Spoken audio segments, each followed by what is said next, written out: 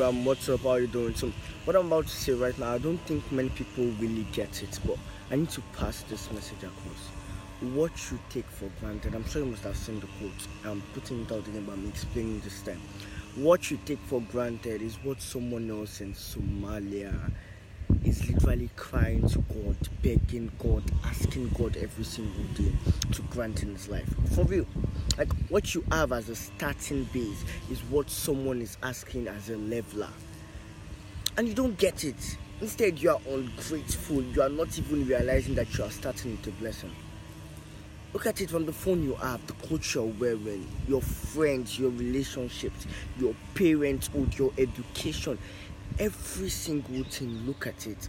Every single thing you think you have, that you don't consider it a big deal. Someone out there in Somalia is begging God seriously to have that. Better start realizing that. So when you realize that you are grateful for it, it's after you can be grateful for it, then you can now realize that, oh yeah, I want more. But if you are not grateful for what you have and understand that it's a blessing, how are you going to even get more? Guys, when you change the way you look at things, the things you look at change. Think this through and start counting your blessings, because if you start counting them, you realize you are really wealthy, like really, really wealthy. Thanks. Bye.